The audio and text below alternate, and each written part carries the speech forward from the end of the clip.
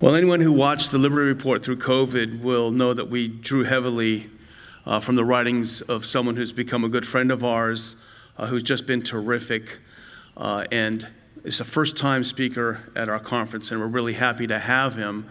He publishes the great Substack, The Dossier. And if you don't subscribe to it, I highly recommend that you subscribe to it and support him. Although Rachel Maddow will just say, just another Substack. Because I don't know if you all saw it, but Max Blumenthal crashed her party, and she made fun of him by saying he only has a Substack. Yeah, okay, Rachel. But anyway, subscribe to The Dossier, and very, very happy to present Jordan Schachtel.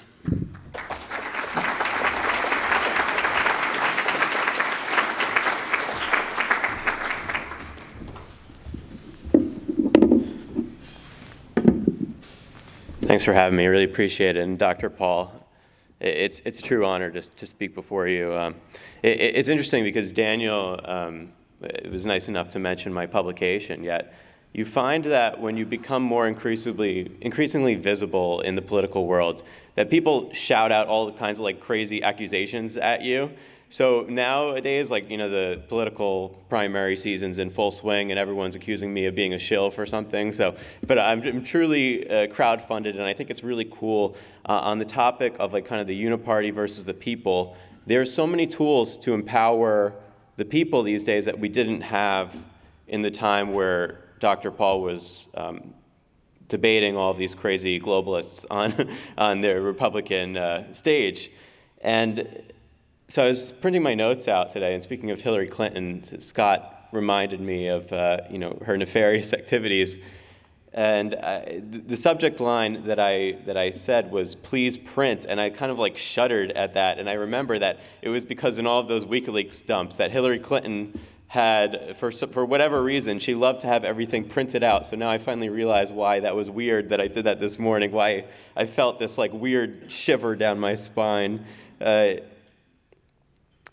So, like, when we talk about the Uniparty versus the people, I think it's people are generally rational, they're good, and this is not in Washington, D.C. even. I think that the majority of people there are decent, and this is our greatest advantage, that we generally, as Matt Kibbe says, like, don't want to hurt people, don't want to take their stuff, but there's all these forces that encourage that in the American political system. And I know there's some of you in this room who were saying, like, of course, the Uniparty has been around forever, but you have to kind of like give some people some space to learn that. I remember when I was in my early 20s watching Dr. Paul on the debate stage, I was like, I wasn't ready to obtain that information. And I think while many people were, I think it's a lesson in patience, that humans are generally good people, and we believe that we're fighting for a moral cause. So if that's the case, I think patience is so critical. And I spent 8 years as a reporter in Washington, D.C., covering foreign policy and international affairs. And basically, what I came to conclude after all that time, now I'm a Floridian, is that like the whole thing's just an incredible racket. And when people tell me, like, what think tanks should I support? If I want to make a tax-deductible donation, obviously the Ron Paul Institute. But my kind of like the way I separate the good from the bad is like, do they have a home base in Washington, D.C. or not? And mostly these think tanks, unfortunately, the ones that are corrupted by the system are based in Washington, D.C. I just spoke at the Mises Institute, and they're terrific, and they're based in Alabama. And there's all these other interesting places where there's a lot of interesting policy ideas being traded, and none of them are based in Washington, D.C. So it's interesting, like, how do we define what the Uniparty is? And the best way I explain it is the Uniparty versus the people dynamic is that we're the citizens, and there's, I guess, our Uniparty, which is playing the white side of the chessboard. Let's say you have China playing the black pieces, and everyone else beneath them, outside of this Beltway, Wall Street, Washington class, is holding up the chessboard, like beneath them. And when we get tired, they start yelling at us and blaming us, and like we're the cause of the problem, as you've seen like the debt ceiling debate that recently happened. It's never about like them holding themselves responsible. It's like, you know, Kevin McCarthy went up there and he basically said like, you guys need to work harder. That's the problem, is that we're giving out too much, and then the Democrats, you know, they basically just say, you know, the problem is we don't have enough social welfare. So the Uniparty system, you know, you call it the Uniparty, the blob, the Washington, D.C. establishment, the ruling class. And I think in recent decades and years, these institutions have been continually fusing together. There's very little separation between the two dominant parties and institutions, and, you know, liberal funded, conservative funded in Washington, D.C. It's all becoming like part of the same thing on these big fundamental issues. I think, you know, Tucker Carlson did an amazing job revealing that through his show, and I hope that he gets back on the airwaves sometime soon, because he's been such a critical voice for truth. And now basically we're back to a cable news environment, and luckily we have platforms like Rumble that you guys are on, but in the cable news environment, you know, it's just all Uniparty through and through. And, you know, Scott was talking about, you know, you talk about Ukraine the wrong way, you get canceled. But I think that in this new environment with this technological progress, there's also tools for freedom. And, you know, sometimes the government does too much, the Uniparty does too much, and I think that's what happened with the COVID hysteria stuff. I mean, in the early days, when we were opposing this, I found great allies in the Ron Paul Institute, Daniel, Dr. Paul, Chris Rossini, but very few of us were speaking out about this, and it was so alarming. And I think that, you know, the downsides are obvious, you know, the debasement of our wealth, the societal catastrophe.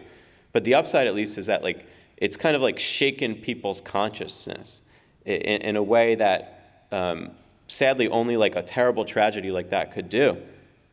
And kind of like per Newton's third law, every action in nature can result in an equal and opposite reaction. And I think that's what we're seeing. I mean, in the early days of this pandemic, like we had just so few allies fighting against this, whether that's in Congress or just in the general population. People were just so propagandized by this. And while the Uniparty has strength and wealth and kinetic power, I'm encouraged by this reality that I'm seeing, that it doesn't have strength in numbers, and in the fact that humans are generally decent people, and what the Uniparty is doing is not decent. So I think most Americans, when they come to understand this ideology, they deeply detest it when they truly understand what's going on. And there's no greater separation in America today between the interests of the ruling class and the interests of everyone else. But nonetheless, we're in this situation where the institutional Democratic Party is a force for the growth of the government. And I don't know if you guys saw, but during the debt ceiling debate, Kevin McCarthy, it was sort of a Freudian slip, but he was quoted as saying, "We let the government grow, but at a slower rate." And that summarizes the Republican Party of today. And we live in an era of ruthlessly corrupt and deceitful American politicians who do not represent the interests of their constituents, but they act to funnel wealth and sovereignty away from those they represent. The modern politician is basically what Ayn Rand called a looter in the Washington political. They personify everything that is awful about the current system. They've abandoned their constituents' entirety, whether they know it or not, and virtually 90+% are part of the problem.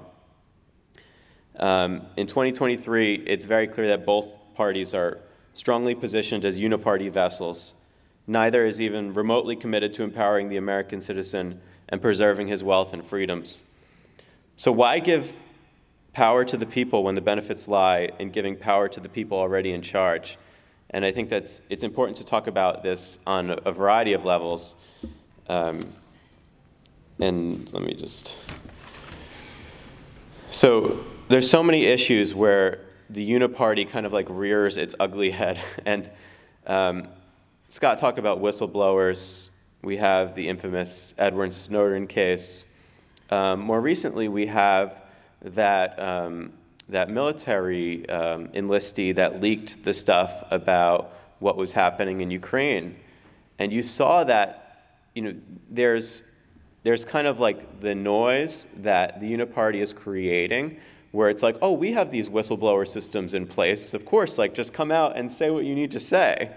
And this guy was basically hauled off to jail. And it goes to show that, like, there really haven't been any reforms made since Snowden had to flee the country to tell the truth about what was happening. Right now, there's a bunch of, like, FBI employees who were punished by the Bureau for coming out and trying to use the whistleblower process. And basically what happened was they were, their salaries were slashed and they were basically thrown out of the Bureau. And it's disgraceful. And I think that on the other side of the fence, it goes to show us, like, it's a perfect example of, like, that the system in place right now is not free and fair. These bumper sticker slogans are just totally nonsensical. We're still dealing with this same problem. And sadly, I think today, if you were to become a true whistleblower against the government, you're going to have to do what Snowden does and leave the country. And I think that it's just, on this topic of censorship, it's very sad to see. But there's, again, on the opposite side of things, there's tools for freedom and sovereignty that we didn't have. I mean, I was working for a very long time in right-of-center media, and now I'm able to basically hit publish and own my email list, and it's just so much easier to get your message out than even it was a handful of years ago. So while we have this giant censorship regime trying to build this, like, central bank digital currency social credit score system, you also have tools that empower us. So I think that it's worth not getting so down when you realize that there are all kinds of citizen journalists and activists who can have a platform very easily in this day and age. On the COVID hysteria topic, for to shift gears a little bit, I think in no topic is the presence of a uniparty more obvious than when we discuss the pandemic, or some of you may call it the plandemic, Bill Gates' global experimentation regime, whatever you want to call it. Pretty much everyone in Congress failed this COVID test, and I think this was very revealing of a uniparty in place in Washington, minus a congressman named Thomas Massey, basically, who all he said was, hey, I want a voice vote on these trillions of dollars that we're about to spend. And I remember President Trump was furious with him, and President Trump even called him several times, supported a primary for him, all for just saying, I want you guys to be held accountable for what you're about to do. So it was so, like, there's just these moments in time where it's so revealing about what the actual system is in place. And COVID was just one of many of these kind of like emergencies. We think we have this Bill of Rights. I mean, thank God for our founders' wisdom in making sure that we all own firearms, so they can't do so much. But you think you have all of these rights in place, but suddenly there's an emergency and nothing matters anymore. They can just totally print all the money, rob you of your wealth, and institute these crazy lockdowns that go against the very heart of the foundations of our country. So sadly, the last year of the Trump administration was really bad. As McCarthy put it, it was just growing government at a little bit of a slower rate. So even Trump, he took some heat for not being tyrannical enough, to his credit. And I hope that this COVID era is finally over, although I think that there's another emergency brewing, and they're trying to poll test it and figure out what they can do next because they got away with so much. But again, it served as a humble reminder to all of us that there are very few restrictions on the Uniparty when they can just declare emergency. So, of course, the most recent issue of the Uniparty showing its ugly face was the debt ceiling. We just recently witnessed D.C. attempting to convince us that they truly care about our fiscal well-being. These COVID funds that they put in place for emergency measures have now been made permanent, And they voted on that debt ceiling, like all of the goalposts just amazingly changed, and now the COVID funding has been made yearly and permanent. So we have trillion-dollar fiscal deficits every year, and it's just fascinating to me to see, like, I thought that the Republican Party was supposed to stand for, fighting back against this stuff, and then they basically, just growing government at a slower rate. And it seems to me, in this era of media and clicks and views, that a lot of these politicians are just leaning into this stuff. They showboat for every television camera that they can find, but again, the incentives in DC are aligned so that they can just print a lot of money, reward their lobbyist friends, and these supposed left-wing or right-wing institutions, and the show just goes on. The corporate, if you were reading the corporate media narratives, and it's so, the theme of this conference is truth and lies, but it's actually pretty difficult. I think our greatest hurdle is to distinguish between the truth and lies because there's so much noise and very little signal, especially in the corporate media.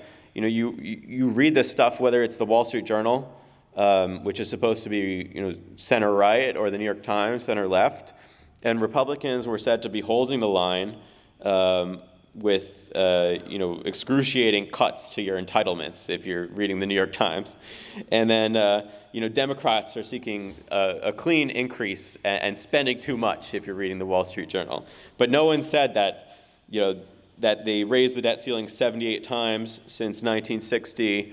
That this is just such a rite of passage that this is going to pass no matter what. No one was really saying that. Even in the op-ed sections of these papers, it was shocking to me that no one was telling the truth. And you would think these democratically elected legislators, they're supposed to be looking out for the interests of their constituents and act as responsible stewards for their fiscal health, and they were doing the exact opposite. It was amazing to watch. So instead of agreeing to a massive spending increase, Republicans and Democrats struck a deal that advances a plan for a minimal spending increase. So again, the spending has increased 50% since the beginning of COVID, which is just mind-boggling to me. And that the fact that we just accepted this goalpost shift, those of us who operate in Washington, D.C. from time to time, it's amazing. It's people are stuck in this dream scenario where you can just continue this exponential growth of money printing phase and everything's going to be fine. So the Uniparty weaponized the COVID hysteria era to normalize, I think, an era of trillion-dollar deficits. And there's no real resistance to this agenda. And both parties operate within the confines of these agreed-upon, continually moving goalposts. I think the chessboard analogy makes sense.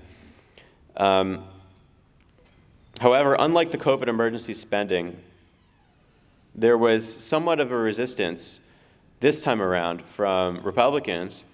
There was over 100 legislators that opposed it, at least. So I don't know where exactly, if they just want a little less money to be spent. It's not really clear, but at least it's a little bit encouraging that I think that they're awakening to the fact that their constituents are not happy with them, that there's a lot of people struggling. There are so many small businesses and medium-sized businesses shut down forever during this madness. But again, these people are just so emboldened by this fiat system where all the incentives are screwed up.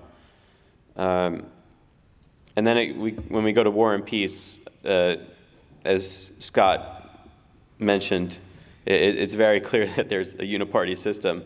I came into the media space originally as a foreign policy and international affairs reporter. So it's been personally fascinating to observe how both parties have been labeled the party of war or the party of peace during my lifetime. And it's it keeps flipping back and forth. Depending on what decade we're talking about, the Beltway defense war missiles machine has been very strategically wise in building a bipartisan coalition in the worst sense of the way. to advance their aims. Iraq and Afghanistan are perceived as Republican-supported wars, but it was the Obama administration that further pushed the envelope into the Middle East and North Africa. Bush wrecked Iraq, Obama turned Libya into a failed state, and Obama was supposed to be this peacenik. He won the Nobel Prize for peace and detonated a couple countries along the way. Trump, to his great credit, did not start any wars, so the Republican Party was then, for a short period of time, at least under Trump, the party of peace.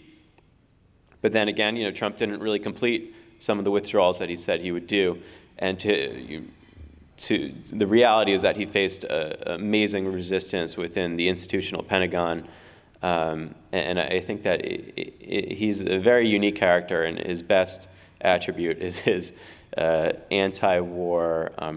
That I think he's very committed to that approach. But there's this system around him. Whether it was, I don't know if you recall, but James Mattis, the former Secretary of Defense, he quit because Donald Trump didn't want to add more troops to Syria. Like that's an idea of how out of touch the Uniparty is as opposed to the people. Like, this is not a consequential issue to Americans, yet our Secretary of Defense rage quit over Syria. He was so infuriated by the idea that we're not going to play this weird geopolitical empire positioning game that he quit.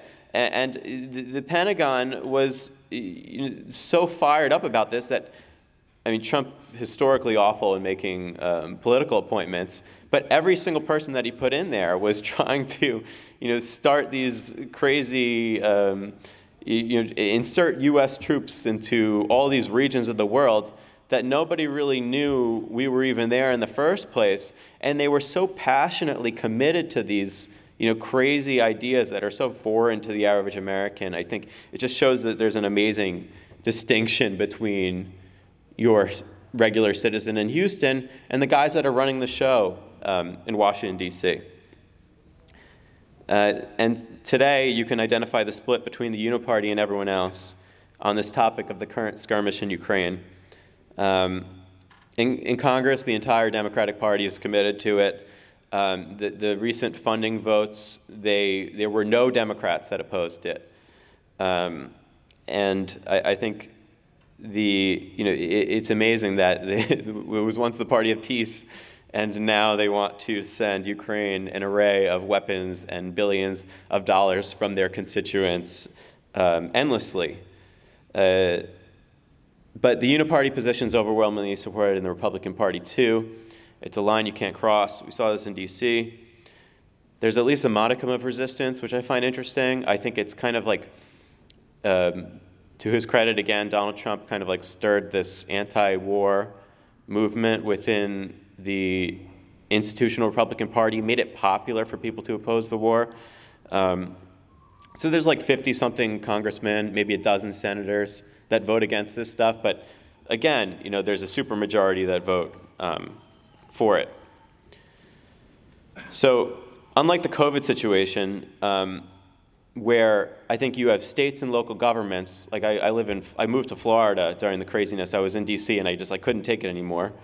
And we had Governor DeSantis and local officials really step up for their constituents in ways that were previously unheard of. So I enormously appreciate what our founders' wisdom in establishing this federalist system, where you have a separation, where you have an empowered local government, and even on the state level, Governor Noem, Governor Reynolds in Iowa, there was Governor Kemp in Georgia. There were a lot of governors that fought against this COVID insanity.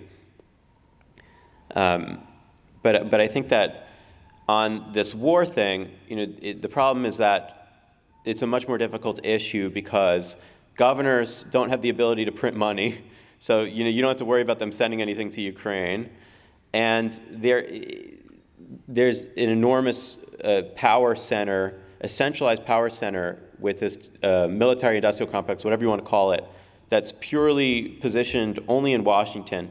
And I think it's something for a lot of people to think about, how to distribute and decentralize that power that they entirely control. But the good thing about when we're talking about domestic policy is that there were lots of heroes that happened to be politicians in this situation that stood up for us. You had governors, mayors, school board members. They're very influential in their local politics, but they can't stop the money printer, and I think the money printer is the most powerful weapon in the Uniparty's arsenal.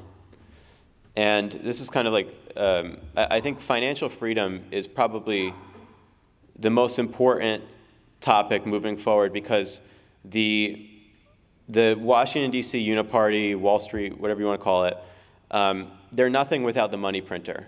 They can't generate consensus, but they do have access to the most powerful tool in the history of the world. And I was just recently speaking at the Bitcoin conference in Miami a few weeks back, and I was thinking about what I was going to talk about here. And speaking of the Uniparty, it was fascinating to me when I was talking to Bitcoiners, who I think are a bloc that's probably largely apolitical, and you'd think of them just kind of like as somewhat libertarian, loosely associated with libertarian politics. To Bitcoiners and general advocates for financial freedom, I think they've basically given up on the system entirely, the idea that change is going to come from within. And I think maybe that's a good thing. Because when at the Bitcoin conference, we had Tulsi Gabbard, who's a Democrat, we had RFK Jr., who's a Democrat, and then you had Cynthia Lummis, who's a Republican, and there was other Republicans, but nobody really seemed to care. Like, what if you're wearing a red hat or a blue hat? It was just so irrelevant. You had Dennis Kucinich, who I think is a board member of the Ron Paul Institute, and he comes from, I think, traditionally the left. And it was just like, it was refreshing to see so many citizens with the perspective as like, I don't really care what you care about these niche issues, as long as you're not going to try to like dominate me and steal my money. It's like, it was interesting that, like similar to, I think the Bitcoin movement is kind of like an evolution of what the gold bugs have been fighting for decades, is like kind of restoring a separation between money and the state. And again, I was just amazed with the enthusiasm, and I think that like it's worth thinking about that initial message of like, you have to give people time to kind of like find their way into the liberty movement, the freedom movement, because I think that we're all just like generally decent people. And when you realize how evil the force in Washington, D.C. is, that you'll just kind of like come around to this side. I mean, I remember I used to have, when I was in my early 20s, I was like a ridiculous globalist, supporting Iraq and Afghanistan, bought into all the propaganda. But I think if you give people their time and their space, and if you keep engaging them and demanding, especially if people who want to consider themselves as thoughtful, you continue to challenge them in a rational way, in a respectful way, and I think they'll come to find the truth. And I think the way we combat the Uniparty is to treat everyone as human beings and to stop labeling people as irredeemable because of a handful of issues that we disagree on. So I think I'll leave it at that, and I appreciate your time, everyone.